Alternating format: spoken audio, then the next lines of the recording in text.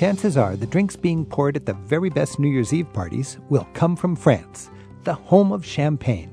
Today on Travel with Rick Steves, a wine expert from Paris explains how to grasp the complexities of wine in France so that you can taste for yourself the many flavors of the French countryside. Think of the words you would use to describe a person. A wine can be shy, it can be exuberant, it can be loud, it can be tender, it can be soft, it can be shallow, it can be boring. Olivier Magnier, who's rich in character himself, joins us today to appreciate the simple pleasure you can find in the wines of France. And if you want to greet the new year with the traditions of Scotland instead, a broom comes in handy. If you're going for tradition, then you make sure the house is clean. We'll check in with friends from Edinburgh for a Scottish New Year that would make old Robbie Burns proud. And listeners share their travel ambitions for the new year. Let's toast our friends from near and far in the hour ahead. It's Travel with Rick Steves.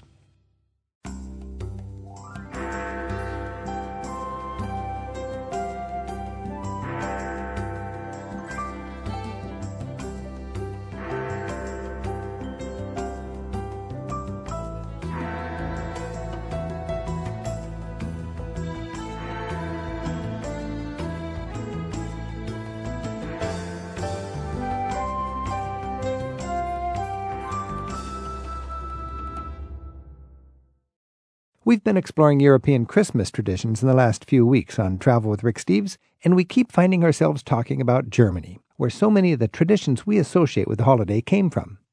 But when it's time to welcome in the new year, I'd say Scotland and France share center stage. Scotland for the Robert Burns lyrics "The Whole World Sings at Midnight," and France for the champagne that fills your glass.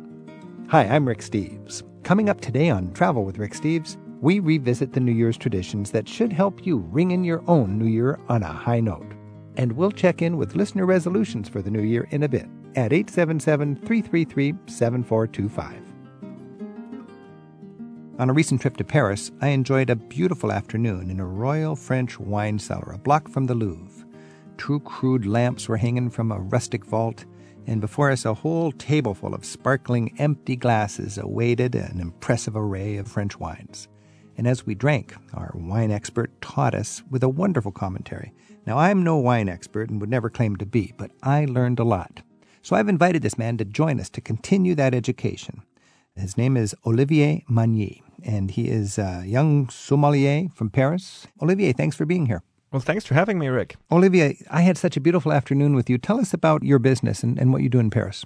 Well, basically, what we do at Au Château is we try to explain French wine to people. People might come to France loving wine, but not really knowing much about French wine. We try to help them make sense of French wine. So we give wine tasting classes that are actually in English, and we have classes every day. We also do day trips to Champagne. We do cruises on the Seine River. And we also recently opened a wine bar. You know, French wines have a great reputation among Americans. What do Europeans think of French wines?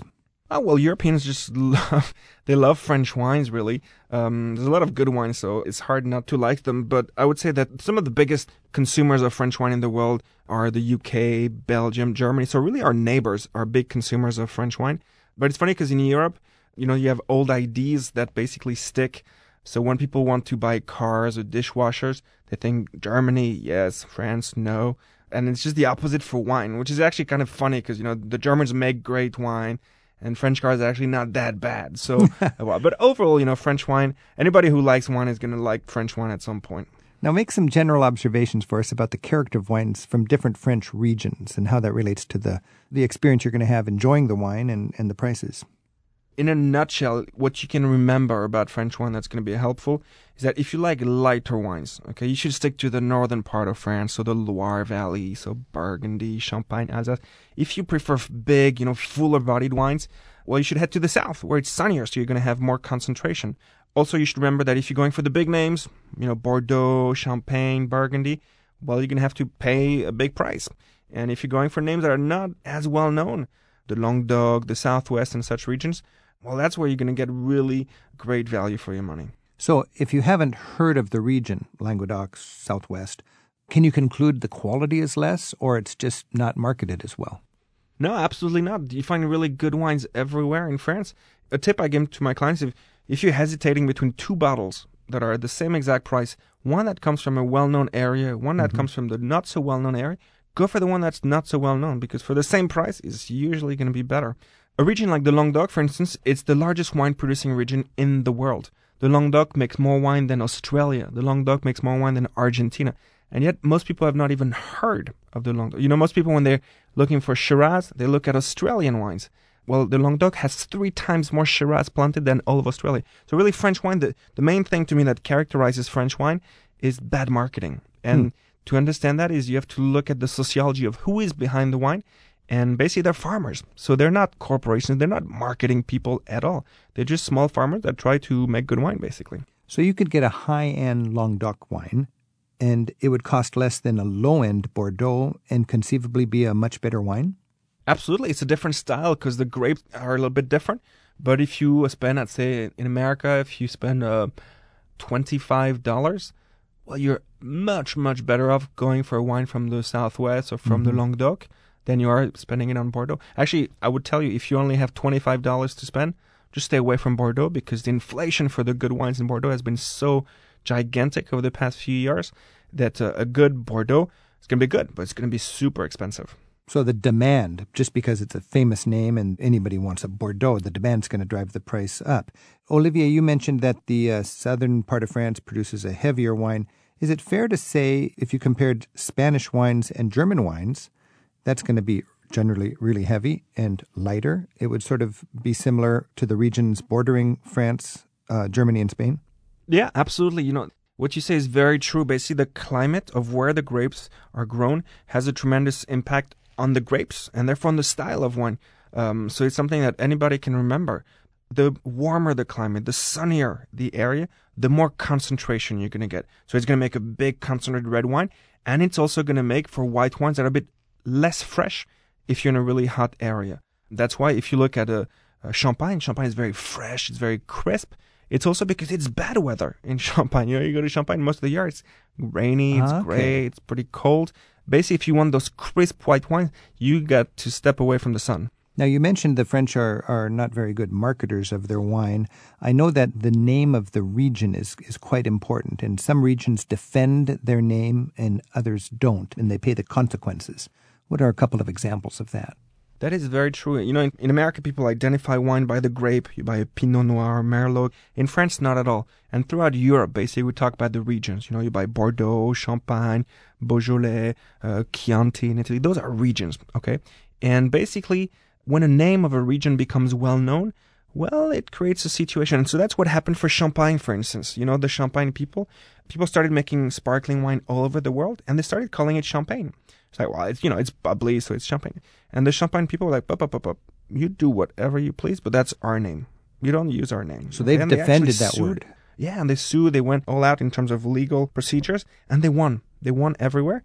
And so therefore, they created basically a whole legal frame internationally where now you cannot use that word anymore. So they've going the extra mile legally has helped them and helped, I would say, everybody create a whole new field of law that has to do with the intellectual property of the origin of what we eat and drink. And it's typically what people in Chablis have not been able to do. Most people in the U.S.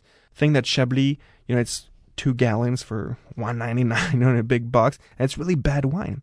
But if you look at the real French Chablis, so Appellation Chablis Contrôlée, that is actually really good wine. But since very early in history, it was very well known. And so the name Chablis was used all over the world, and they have not protected their name as well and as early as the Champagne people have. And therefore, now from North to South America and also in Australia, the name Chablis is not protected. So it can be, actually, if you look at the volumes of Chablis produced, they're mostly produced in South America, in California, and in Australia, not in France. But if you want the real Chablis, you should aim for the French one. Do I recall seeing some wine labeled Method Champagne? Yeah, Méthode Champenoise, or Champagne Method, which means that they use the same method as they do in Champagne. Legally, you can get away with that. You can call it, this is you made. Used to. Oh, you can't do that anymore either. Wow. Yep, no. And now, any reference, and that's a new ruling, any reference to the word and the region Champagne is actually illegal now. So even méthode champenoise or Champagne method, they cannot do that anymore. So they usually say méthode traditionnelle, traditional method now. What's your favorite sparkling wine outside of Champagne in France? I think the Loire Valley has really good ones. I like the sparkling ones in Vouvray, for instance. So with the really, Chenin you Blanc can grape. get what we would think of as a champagne in Vouvray or the Loire Valley. It has a different name, but it would be also very good. Absolutely, and much cheaper. Every wine region in France actually produces sparkling wine. You can get sparkling wine from Alsace. But because from they Bordeaux, can't use from the name champagne, they can't charge what the market would bear. This is fascinating. We're speaking with Olivier Magnier, and his website is au-chateau.com. au-chateau.com. We're talking about appreciating and enjoying French wine. Our phone number is 877-333-7425. And Bill's on the phone in Tonawanda, New York. Bill, thanks for your call. Hello, Olivier. Hello. I have more of a general type question than anything.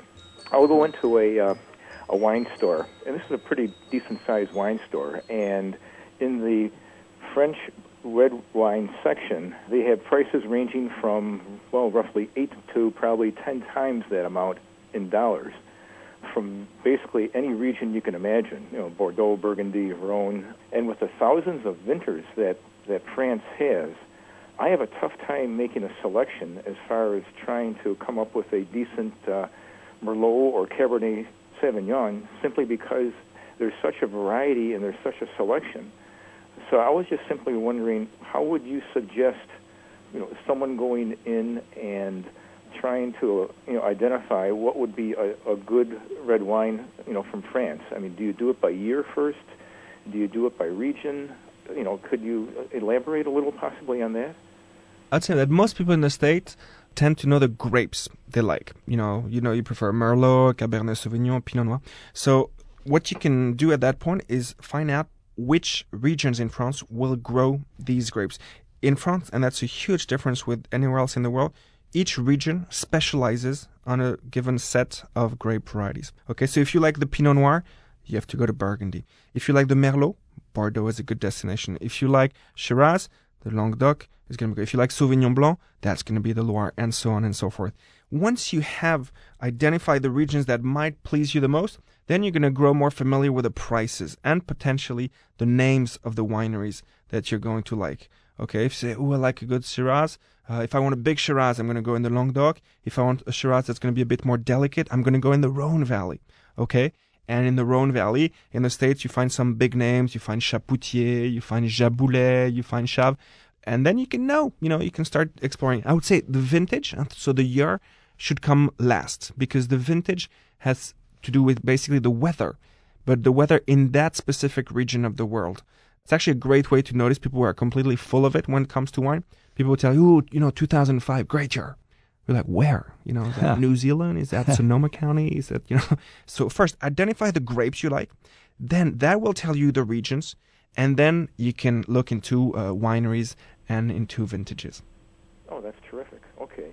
You should do the wine tasting class at the beginning of your trip, because we have a lot of people who do it at the end and say, oh man, I wish I'd done it before. This way I could have ordered the wine better and more conveniently every time we went out. Sounds like fun. Hey, Bill, thanks for your call. Thank you, Bill, and see you soon then in Paris. Thank you very much. I appreciate your suggestions, Olivier. Happy travels, Bill. Bye-bye.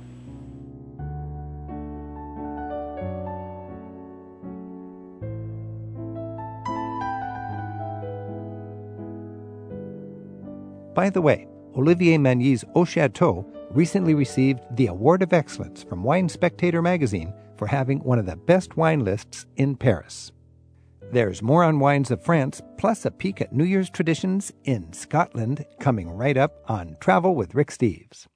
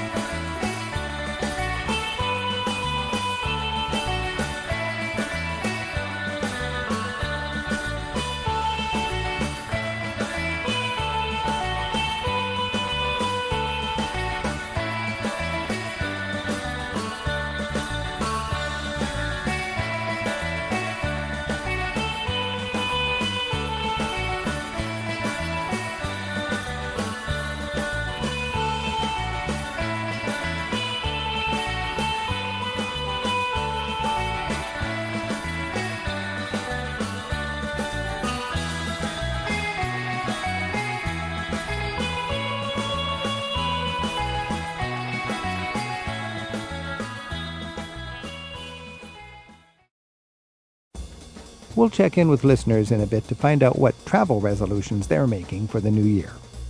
Right now, on Travel with Rick Steves, Olivier Magnier of Au Chateau in Paris is coaching us on the wines of France and how local character makes all the difference in what you're drinking. Olivier, I hear this word terroir a lot. How do you define terroir? Well, the best translation I found in English was somewhere-ness. The idea that if you are in a specific place, well, the local environment is going to give a unique taste to your grape and therefore to your wine. So you can have two Chardonnays. If they're grown in two different places, well, they have that potential for being different. And that's what the terroir is about. So it's a combination of the climate, the soil, the culture, even the culture? I would say soil, microclimate, geology, and also the people. You know, the people that are involved in making it, people today and people also yesterday. So the whole know-how that's been accumulated over the years. So can you take a French grape and a French vintner to a different country with the same climate and duplicate the same quality wine? No, sir. You can make very good wine, but each wine is absolutely unique. That's the nature of wine. Wine is not Coca-Cola. Coca-Cola, it's a recipe, and so it's always the same. Wine is never the same because it's a natural product. It's just fermented grape juice. So where you are is always going to have an impact on the style of the wine you're going to make, should you want to reveal that uniqueness, of course. How does topsoil shape the character of the wine? Well, the soil is the most important thing to understand wine because basically vine is a creeper. Okay, so the roots grow very deep. To give you an idea, a root can go as far as 150 feet down. Okay, so it's extremely deep. So meaning you're going to cross all of these geological layers, you know, each having its own little fauna and flora and bacterial activity. So all this is going to feed the roots with a unique taste of that place. And therefore the grape will come up with a unique taste, which is the taste of that place, of that very terroir. So there is no understanding wine if you don't realize how much wine has to do with the soil and how wine has to do with geology. So the vintner can shape or influence the character of the topsoil, but the deeper geology is really tied to the history of that land, and that's what the vines are looking for? Absolutely. You know, it's actually interesting because in France it's illegal to irrigate vine. And we do not allow this because basically if you irrigate vine, which is something you find all over the rest of the world of wine, they do drip irrigation, okay? So they feed water on the surface. If you do this, the roots are going to grow because it's their nature, but they grow horizontally instead of growing vertically, instead of going down. So those roots never leave the superficial layer. So meaning the true uniqueness, the true singularity of your soil, you're not going to express it. So it's actually with a single piece of regulation, like the absence of irrigation, that's going to trigger a fantastic diversity in the wines produced in France. A lot of vintners in my travels have made a big deal about their oak barrels, and I never hear French vintners bragging about oak barrels. In France, we like to look at oak as makeup for a woman. You know, a little bit of makeup is good. If the first thing you notice about a woman is her makeup, it might lose a bit of elegance. And oak is a bit the same. You know, a little bit is good. So not too oaky there. When we're tasting wine, a lot of us rookies just think dry, sweet, fruity, oaky, this sort of thing. What are some key words that can expand our vocabulary so we can actually identify characteristics that are important? Well, I would say think of the words you would use to describe a person. You know, you're at a restaurant, think of the words you would use to describe the person in front of you. You know, a wine can be shy, it can be exuberant, it can be loud, it can be tender, it can be soft, it can be shallow, it can be boring. To me, those are much better terms. Also because frequently when people use the words dry, sweet, they don't really understand what it means. So it might lead to more, you know, blur between you and the person you're trying to express your wine preferences to. When you look at a lot of people in wine tastings, they'll suck in air as they're tasting the wine, or they'll actually chew the wine. What's going on there, and what is actually helpful? It's basically oxygen has a big impact, and it's going to help release the aromas, okay? And the aromas of wine are pretty volatile. So when you subject them to oxygen, it's going to make your wine much more loud, it will bring out its flavors and aromas. It's the same logic basically when you decant the wine and when you let the wine breathe. It's just putting oxygen in contact with the wine. Looking at your wine with a magnifying glass, you know. What do you look for in a good white wine? I like my white wines to be crisp, to be fresh. You know, I like a refreshing white wine. That's, to me, the greatest quality. And that's something I love about French whites, is that they're so crisp and so fresh. What about legs? People talk a lot about the legs. When they swish the glass, they look at the little drips coming down and say, nice legs.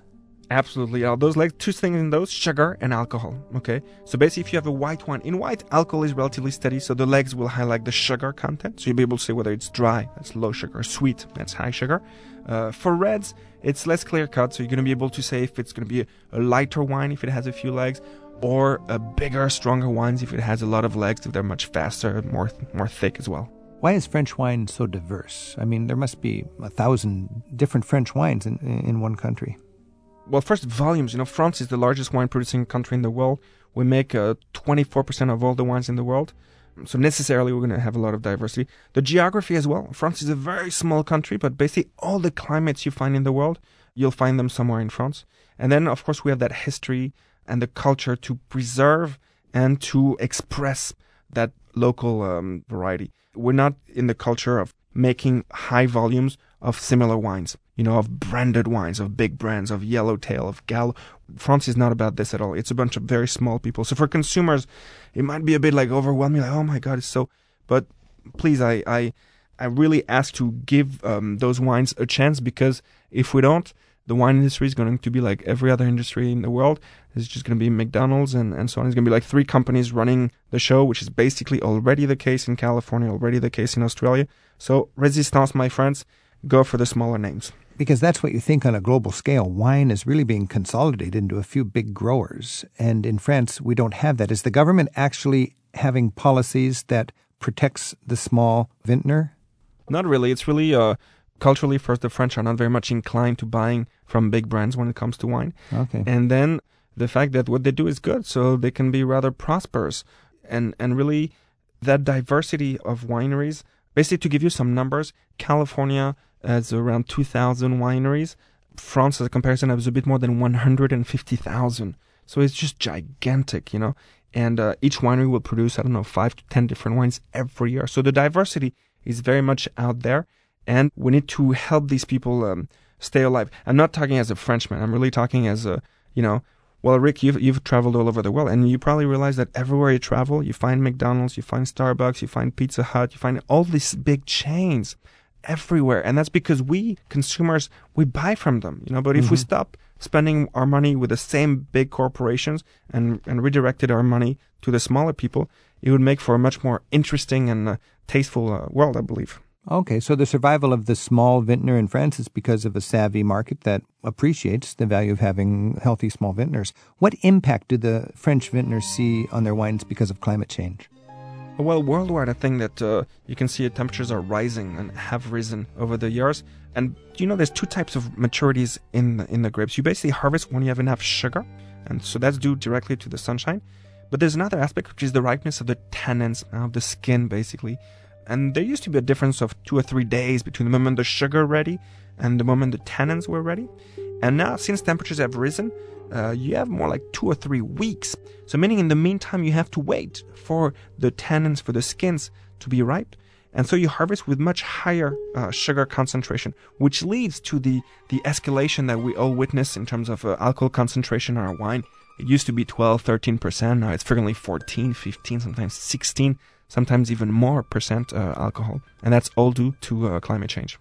The alcohol level's going up and the sweetness is going up because the climate is changing. Absolutely. There's 2 things. One, people who are newcomers to wine like sweet, they like heavy, they like rich. It's an easier thing to like. So there's an incentive from a marketing standpoint to produce that style of wine. And then there's also the climate, which basically doesn't leave you much of a choice. If you're in Napa Valley, and you want to make a red wine, it's going to be very hard to make it less than 14% alcohol. And then what's the right temperature to drink a red wine? I think there's a little confusion about that lately. Well, yeah, because, everybody says room temperature, but the expression room temperature came from times where the rooms we lived in were much cooler in terms of temperature than they are today. So I think we have a tendency to serve red wine a bit too warm. It's perfectly acceptable to put your wine in the refrigerator for a few minutes before you drink it. So I think we serve reds a bit too warm and white wines a bit too cold, a bit too chilled. Take them out of the fridge a little bit before you drink them. You'll see you'll make both the reds and the whites much more drinkable. I'm glad you said that, because I would like the red to be a little cooler than how it's normally served. You could even ask at a restaurant to chill it for a while. Oh, yeah, fully acceptable. Don't be shy. 5 or 10 minutes in the fridge and it'll be better for you. I agree. Olivier, take me to a beautiful place to enjoy a glass of wine with you, and let's look at the view and share one tip on how we can better appreciate the wine culture of France. I would say explore, like go beyond your big names. Step away from Bordeaux, from Burgundy, and go for the lesser known names. You will save money and you'll have the excitement of discovery.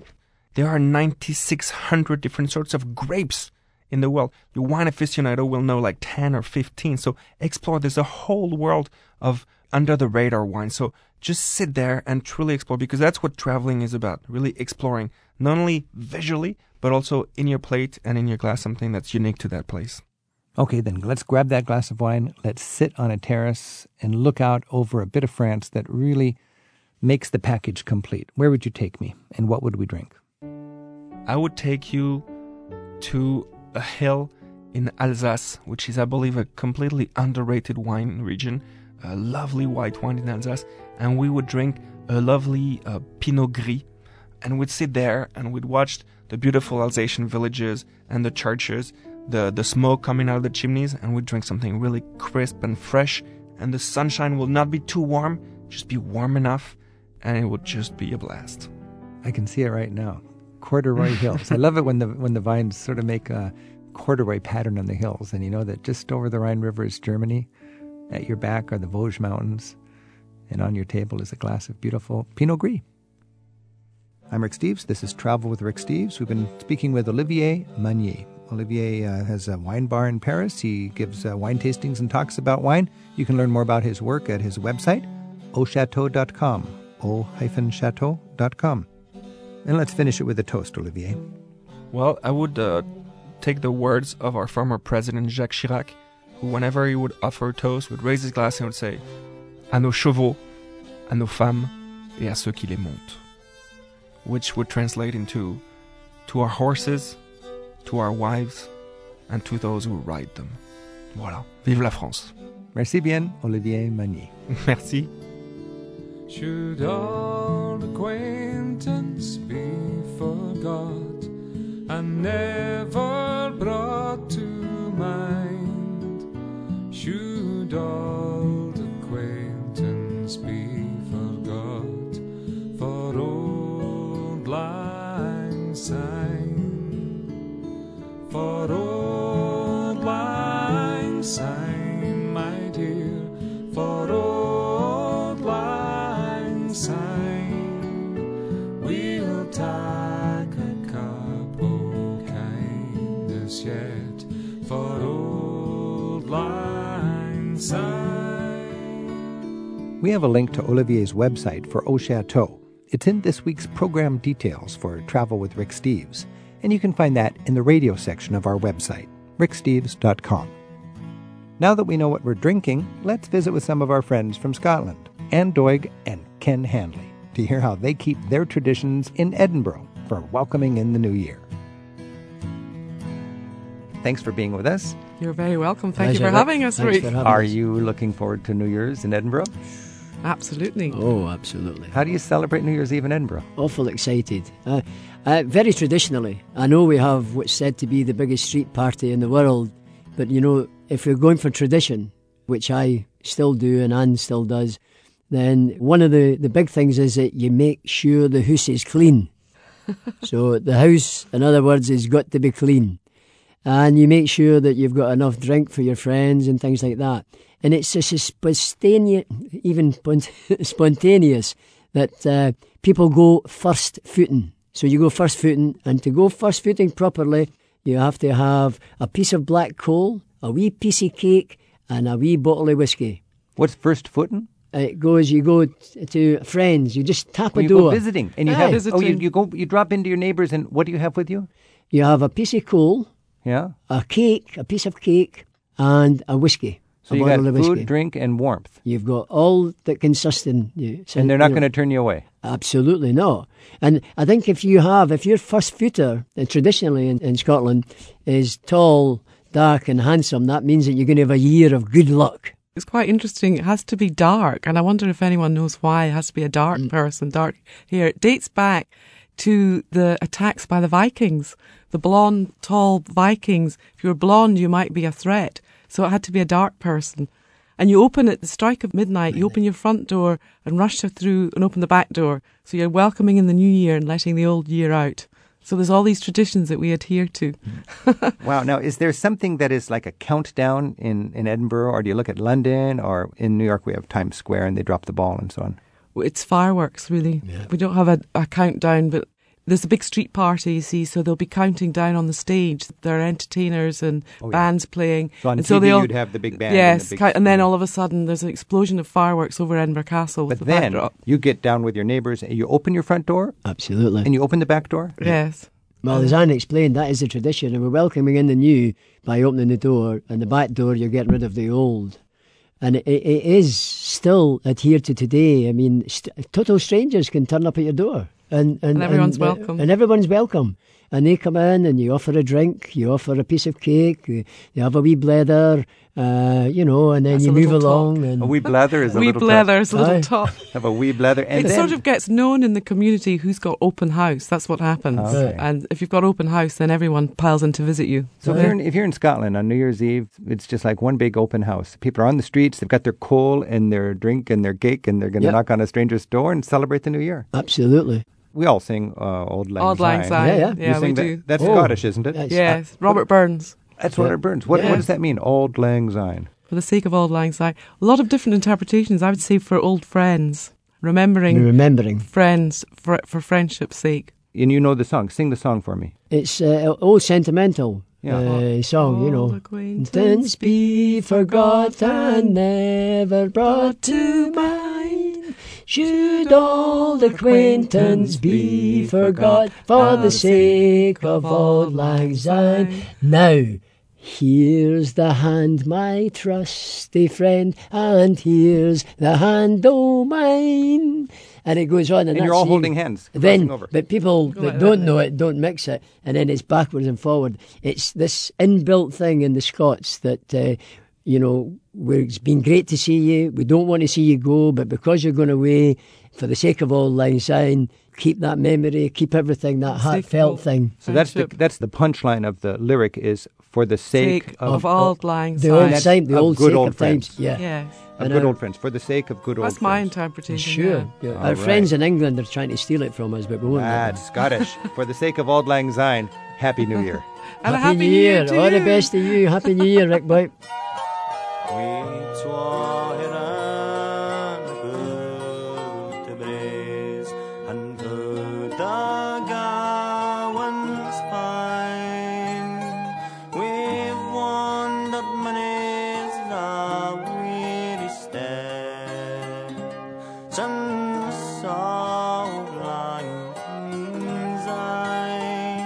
How does travel factor into your resolutions for the new year?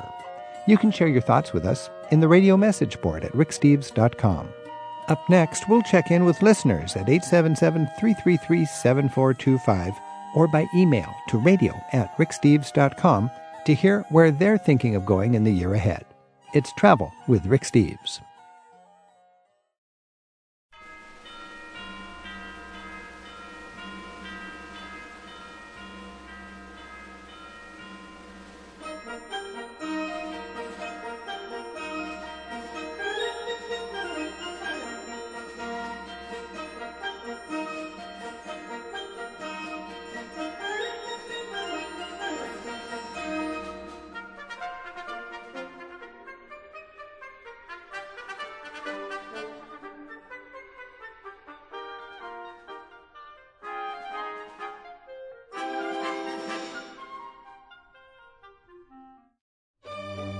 Let's check in with our listeners right now to hear about your favorite places to travel and what you're enjoying about the big wide world.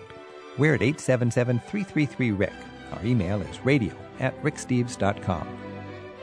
Sasha's on the phone in Tulsa, Oklahoma. Hi, Rick. Thanks for having me. Yeah.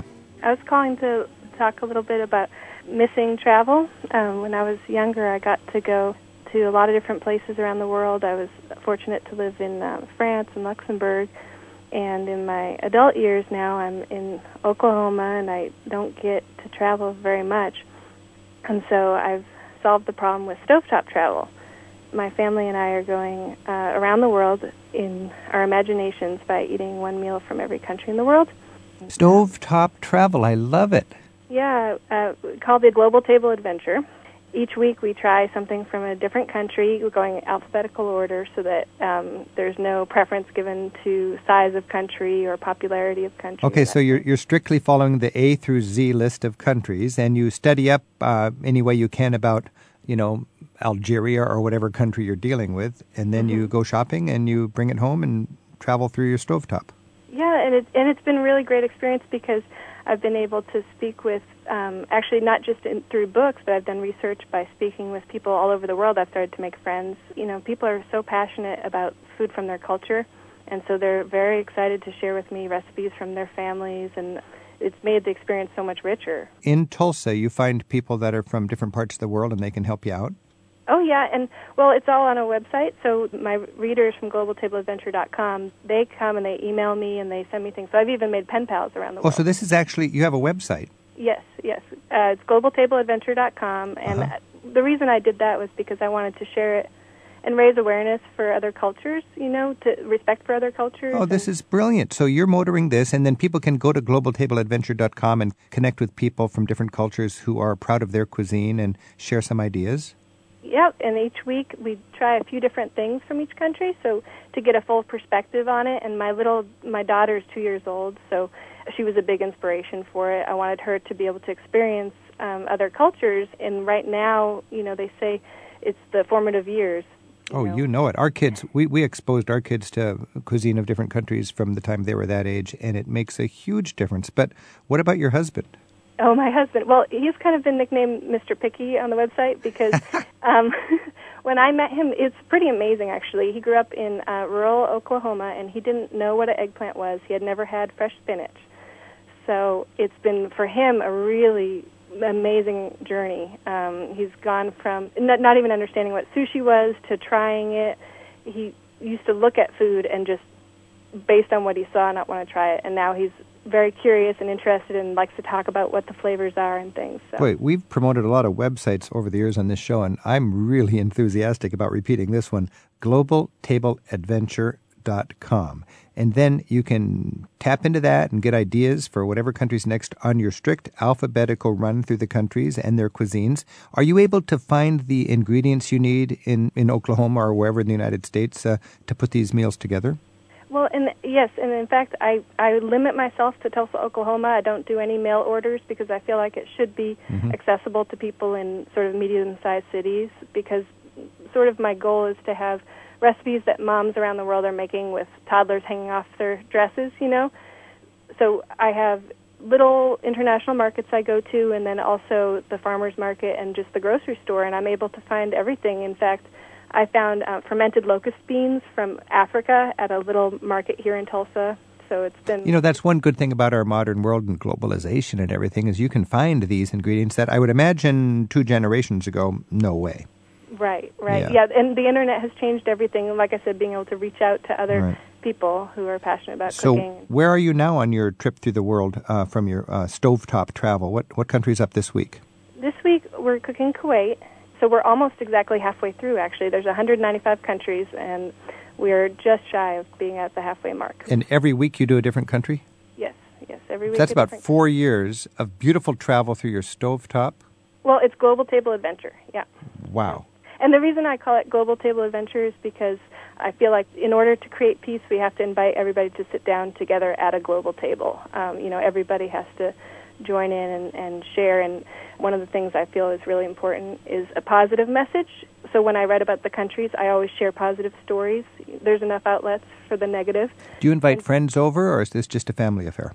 Yes, we have friends over. It depends on the week and what's going on with our lives, but we recently had a big dinner party when we did South Korea, and we did bibimbap, which I went to a little market and found the bowls that you heat up on your stovetop, and then you fry your rice at the table in your own bowl. That's right. Yeah, so we've done some really fun things with friends. Yeah. Do you remember the past meals? I mean, you're in K now. What did you do for Iceland?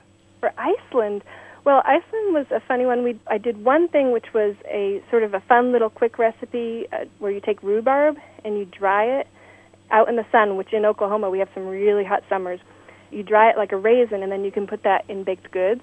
Okay. Yeah, and then we did like a bread stew I'm glad I just wondered if you did the rotten shark, because that Oh. might end your husband's interest in stovetop travel.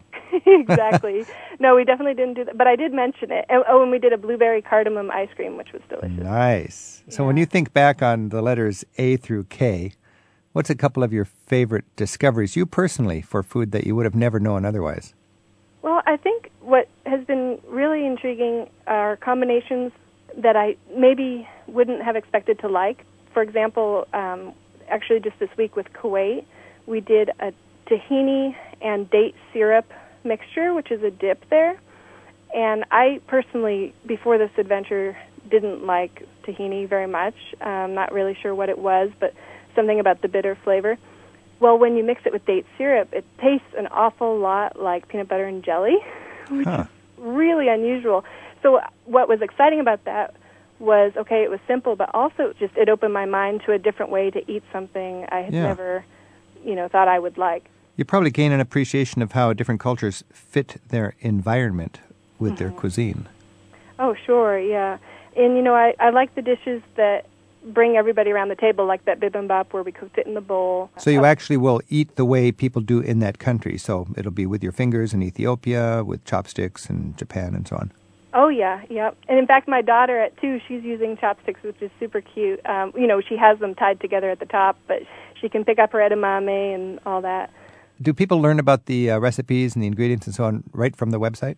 Yes, at globaltableadventure.com they can go, and I have a menu with, it has breakfast and sweets and organized like that, so they can. So you've got 195 countries in alphabetical order with a recipe and the ingredients for each, and this is stuff that people can reasonably cook in Spokane or Topeka or wherever. Yes, and in fact, one of the most popular recipes, just to give you an idea, is from Ireland. It was the Guinness chocolate cake with Bailey's buttercream. Nice. So that, it's all very straightforward. I love the I's, all the countries that start with I. Oh, yeah. In Indonesia, we did a wonderful fried rice breakfast dish, nasi goreng, with a fried egg on top. They call it cow's eyes. Nice, nice. Hey, Sasha, you've got a peace and understanding kind of initiative, and what a clever and beautiful way to do it, to celebrate the cuisines of our world through 195 different countries. Once again, your website, globaltableadventure.com. Yes, thank you so much, Rick. Okay, bye. Bye.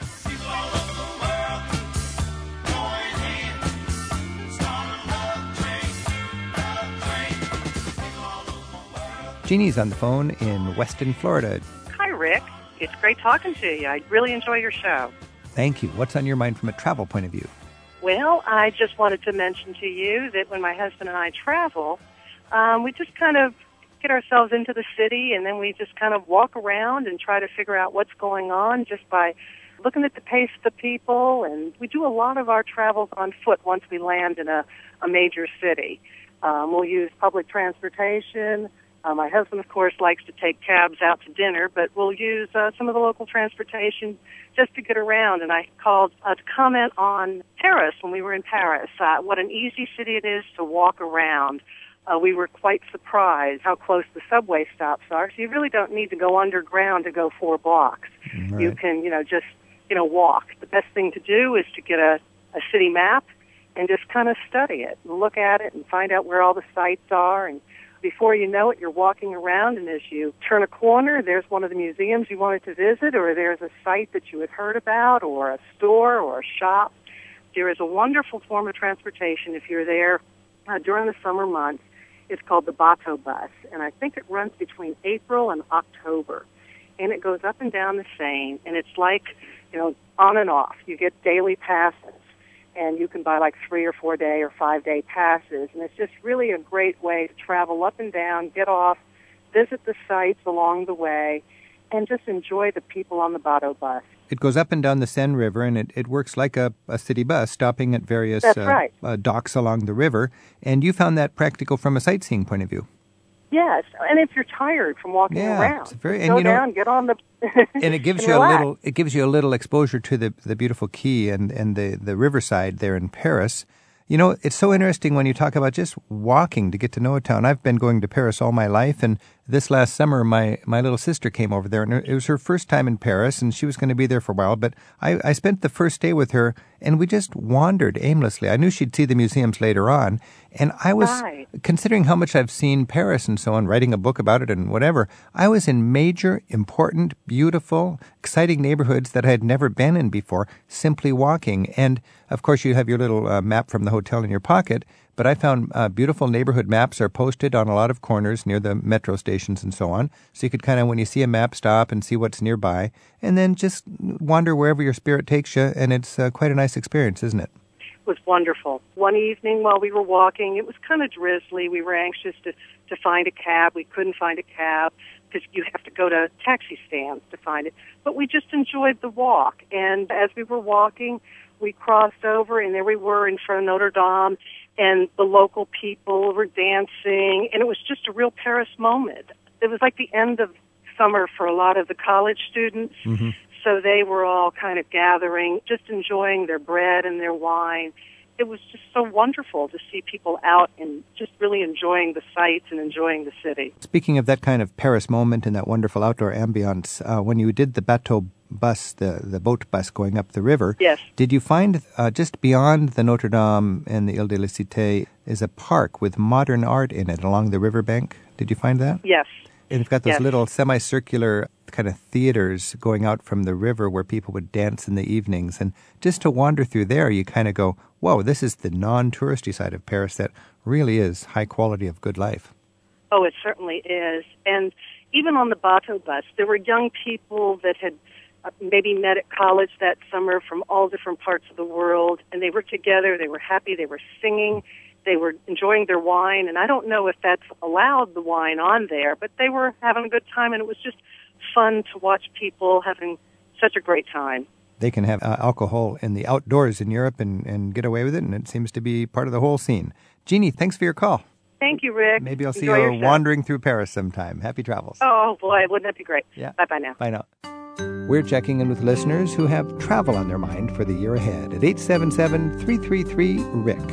And by email, it's radio@ricksteves.com. And Michael from Granbury, Texas, emailed us. He writes, my wife and I have traveled all over the U.S. and Europe. Friends are often jealous of us and tell us they just don't have the money to travel. I tell them it's a matter of choice. You give up eating out for lunch every day and instead put the cash toward your dream trip. You also need to decide what's important to you on your trip. Instead of fancy hotels, all we want is a pleasant room to sleep in and use as a base. Some of the best meals we encountered in Rome were paninis from the Roach coaches all around the city. Budget doesn't mean missing out. It simply means a different kind of adventure. That's from Michael in Granbury, Texas. And that comment about paninis from the little Roach coaches around the town, it's so true when you're in these towns, especially at lunchtime. Look around for the popular sandwich shops, and they're easy to identify because they have long lines, not of tourists, but of local workers. And these people, every day they go out for lunch, and they know where the place is famous for their salami and cheese and beautiful breads are.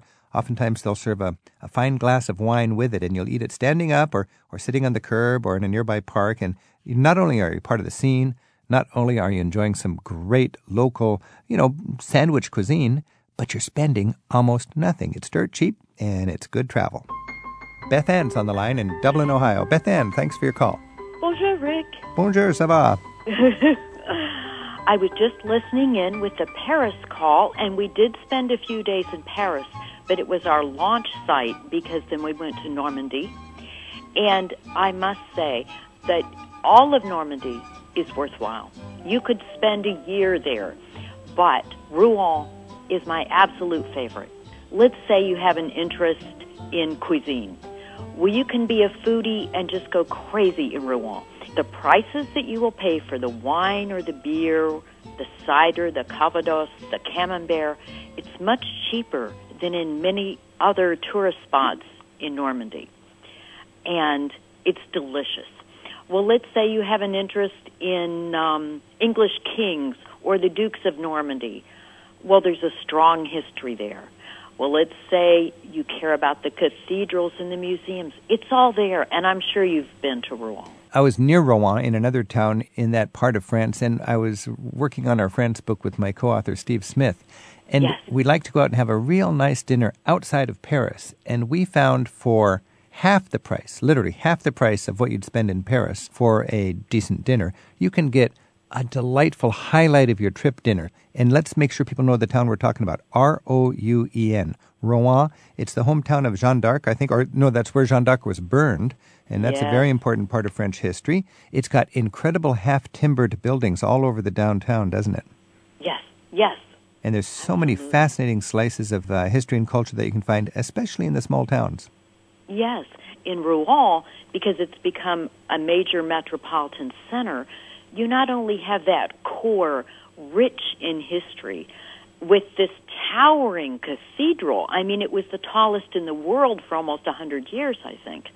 I would say that of all the many churches and many spires in Rouen, to go only to that cathedral would be a trip in and of itself. Oh, yeah. Because you can do a walking tour of the restoration through the years, because it's gone through bombings and fires and lots of troubles through the years.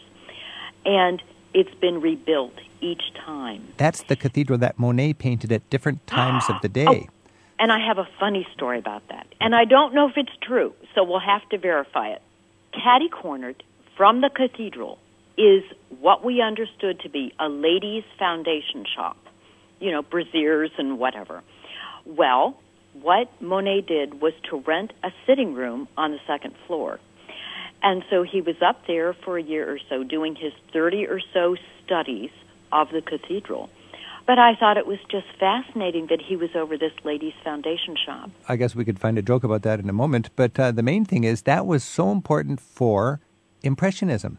Monet, the father of Impressionism, he chose to paint the same physical subject from the same angle at different times a day, recognizing that his actual subject for his Impressionist painting was not the building, the church and the architecture and the arches and all that, but how the light and the shadows and the color would play on that building at dawn, at high noon, at dusk, at different kinds of weather.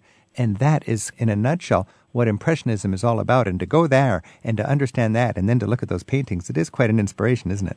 Oh, it was. There is a museum right there in Rouen, the Musée des Beaux-Arts, and it's lovely. But, of course, you don't want to miss all the other centers of art in France. Well, it's a good example of how before you go to France, if you're going to be especially in that part of France, you would really be wise to bone up a little bit on that era of art so you could appreciate all you'll be seeing. Bethann, thank you so much for reminding us that 2 hours to the west of Paris is a city that's well worth checking out, Rouen. My pleasure. Thank you. Okay, bye now. Bye-bye. Travel with Rick Steves is produced at Europe Through the Back Door in Edmonds, Washington, by Tim Tatton with Sarah McCormick. Thanks to our colleagues at WWNO in New Orleans for studio help today. We can send you an email with our next recording dates and topics. That's where you can join us as a caller and chat with Rick and his guests. Look for a link in the radio section of ricksteves.com, and we'll see you next week with more Travel with Rick Steves. And Happy New Year to all you. The best to you. Happy New Year, Rick Boy. Each year, Rick Steves tour guides take free-spirited travelers on escorted tours all over Europe, one small group at a time. Choose from 36 exciting itineraries covering the best of Europe from Ireland to Istanbul, Paris to St. Petersburg, and practically everywhere in between. For a free catalogue and Rick's Tour Experience DVD, visit the tour pages at ricksteves.com.